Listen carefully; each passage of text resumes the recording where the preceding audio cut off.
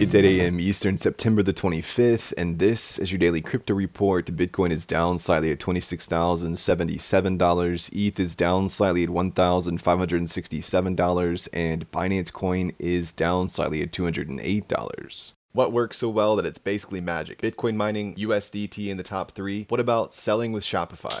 Shopify is the global commerce platform that helps you sell at every stage of your business. From launching your online shop to, did we just hit 1 million orders? Shopify is there to help you grow. From their all-in-one e-commerce platform to their in-person point-of-sale system. Wherever and whatever you're selling, turn browsers into buyers with the internet's best converting checkout, up to 36% better compared to other leading commerce platforms. Sell more with less effort thanks to their new AI solution, Shopify Magic. My favorite thing about Shopify is no matter how much you want to grow, they have the solutions you need to take control and level up your business. Shopify powers 10% of all e-commerce in the US and millions of other entrepreneurs across 175 countries. Plus, Shopify's award-winning help is there to support you every step of the way. Businesses that grow with Shopify. Sign up for a $1 per month trial period at shopify.com/DCR, all lowercase. Go to shopify.com/DCR to grow your business, no matter what stage you're at. Shopify.com/DCR.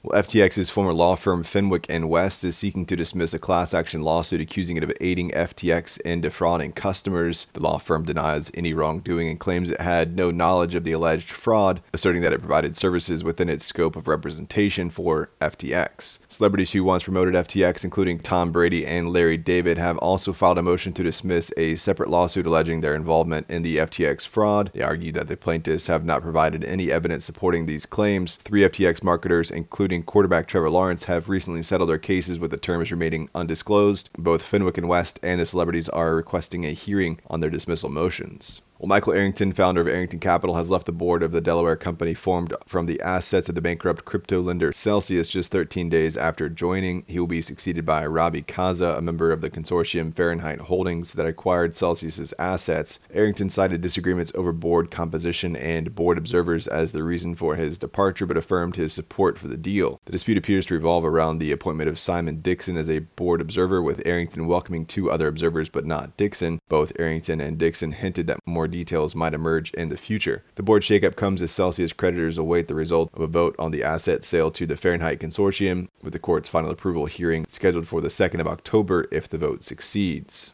Well, decentralized wallet service Mixin Network suffered a $200 million hack. The founder, Feng Xiaodong, said that for now they can only guarantee the safety of half of users' assets. They are exploring ways to recover the compromised funds and may issue bond tokens for users to claim. XIN, Mixin's token, dropped 8.6% after news of the hack. Mixin has suspended deposit and withdrawal services and is working with blockchain security firm Slowmist to investigate the hack, which targeted their cloud service provider's database. And finally, the Arbitrum Foundation has moved 69 million unclaimed ARB tokens worth over $59 million to the network's treasury as the deadline for claiming these tokens has ended. This represents a small percentage of ARB's total supply of 10 billion. While 93% of eligible users had claimed their tokens, the remaining unclaimed tokens were transferred to the treasury following a governance vote that received 99.96% approval from token holders. Arbitrum's treasury now holds nearly $3 billion worth of ARB tokens, making it a significant addition. These tokens were initially airdropped to eligible users in March. Well, that's all for us today. Visit us at dailycryptoreport.io for sources and links, and listen to us everywhere else you podcast under Daily Crypto Report.